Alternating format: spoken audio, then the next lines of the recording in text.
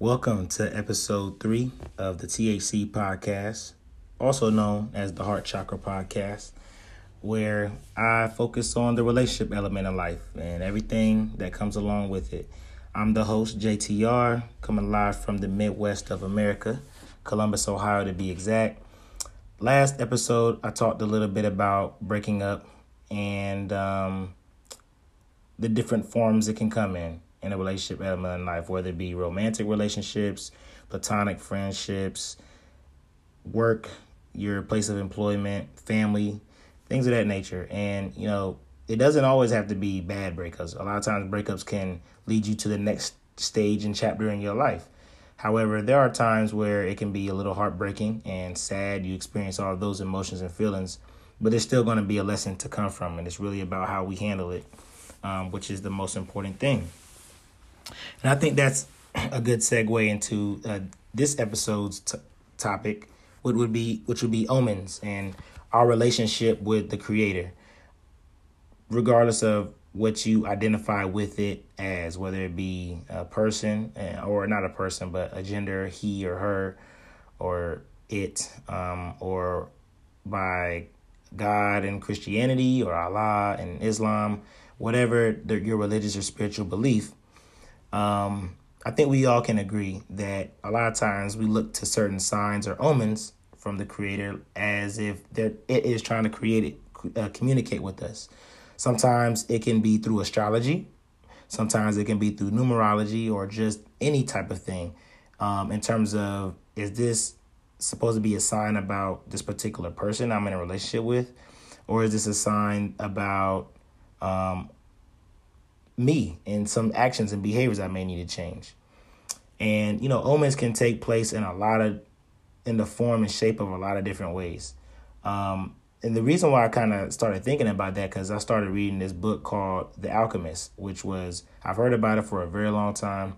And my sweetie, who I'm currently getting to know more about, and we're kind of feeling each other. And she sent me this book as a gift. So, shout out to her. And we discussed it. And while I was reading it today, not today, I've been reading it last maybe 2 days now, and maybe 3 at the most. And one of the topics that continues to come up in the book is learning to recognize omens, number one, and following them. And I just think it's a really profound thing in terms of our relationship with the infinite and nature and the Creator and spirituality and things like that, and the decisions that we make in life. And a lot of times when we don't recognize them, how our paths change, or when we recognize them and don't follow them, how that impacts our lives as well. So another one of the things it talks about in The Alchemist with respect to omens is about butterflies and how they're omens of good fortune and how you should follow that in whatever way, shape, or form you decide to follow it in. So today, while I was reading the book, a butterfly, like in a yellowish green color, flew right by my face. And butterflies, they don't sit around too long unless they on a flower or a branch or a tree or something. So I observed the beauty and watched it until it faded away. So I said, wow. A few minutes later, I went up to my computer and I started looking up the Cadillac Lyriq, which is that new electric vehicle coming out by Cadillac, I think, next year. The reason why I thought about that was OG had pulled up at my neighbor's driveway in an old school Lac looking real clean. I'm like, oh man, let me look at that Lac again. So while I was watching this informational video on the Cadillac Lyriq, a butterfly appeared in the video. I said, whoa, okay, like what's the omen here I should be looking for? Another omen that I felt like was very mysterious was, I feel like I've been seeing Nardo gray colored cars recently. And Nardo gray is a very specific type of like gray in the gray family. And I got hit to that from a friend of mine as well. Shout out to her. Love her to death. And I don't feel like I was ever really aware of Nardo gray before she had introduced me to it. So a couple of days ago, while I was at the grocery store, I saw a Nardo gray car drive by. And I was like, whoa, I got a video footage and sent it to her. I'm like, yo, Nardo gray, this your color. Then today, while I was reading The Alchemist, a Nardo gray Kia drove by my house.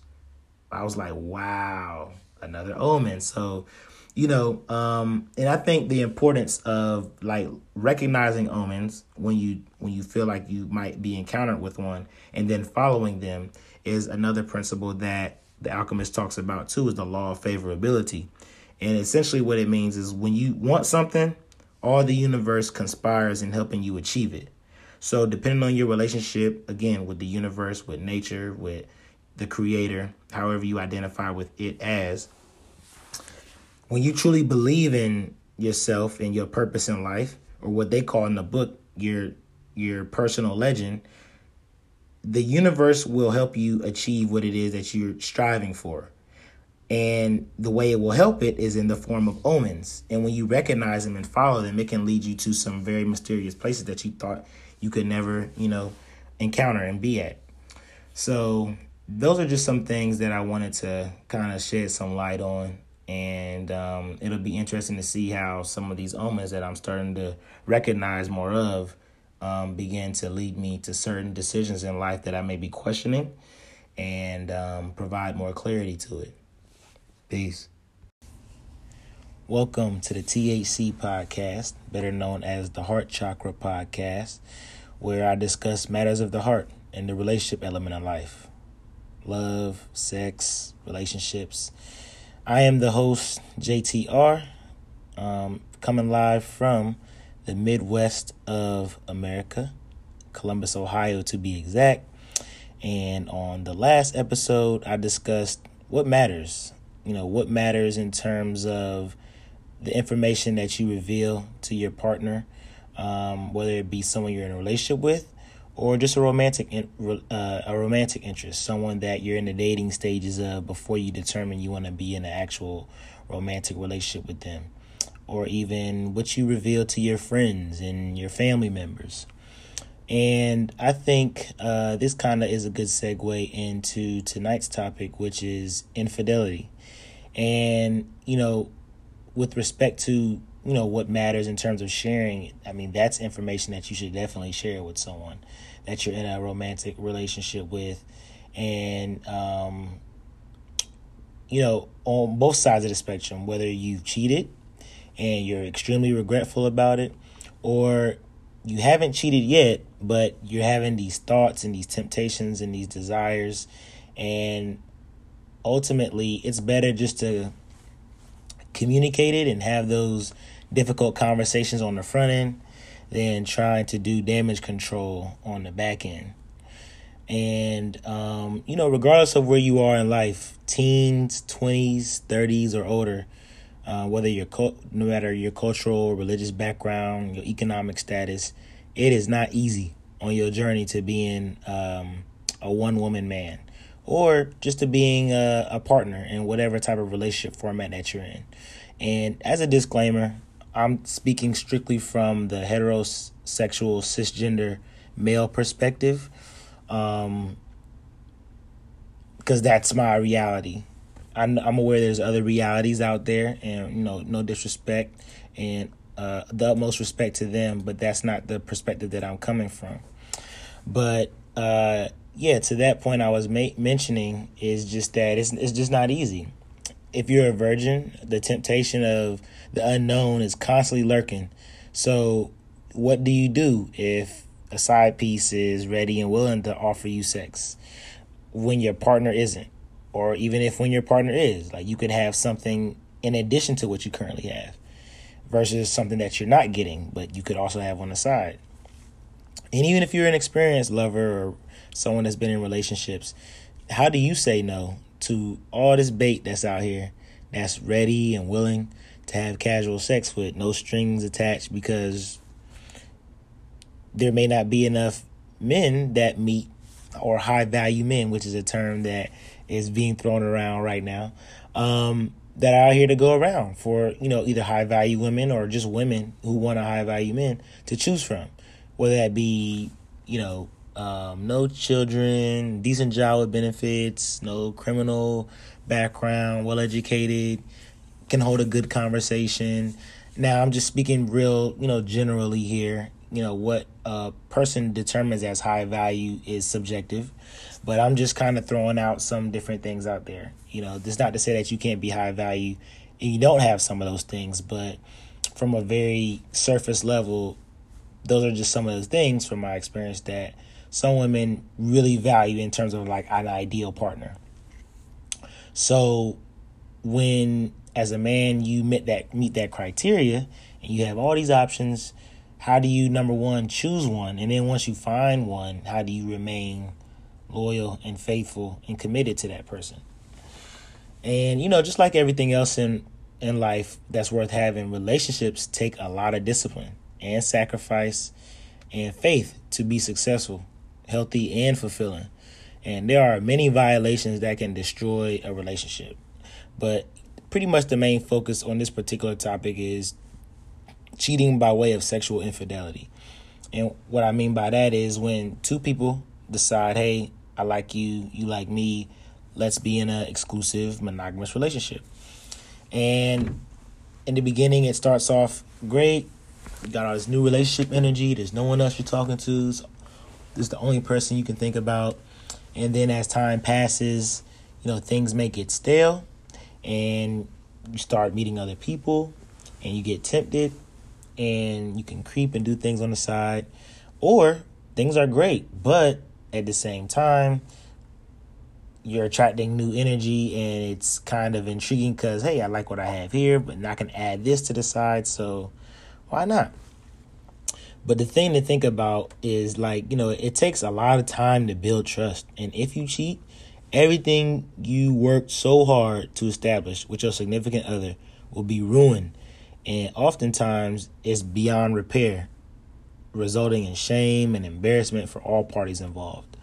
That door swings both ways. The longer you date, the more you meet family and friends, and they kind of become a part of your relationship just as, as a bystander.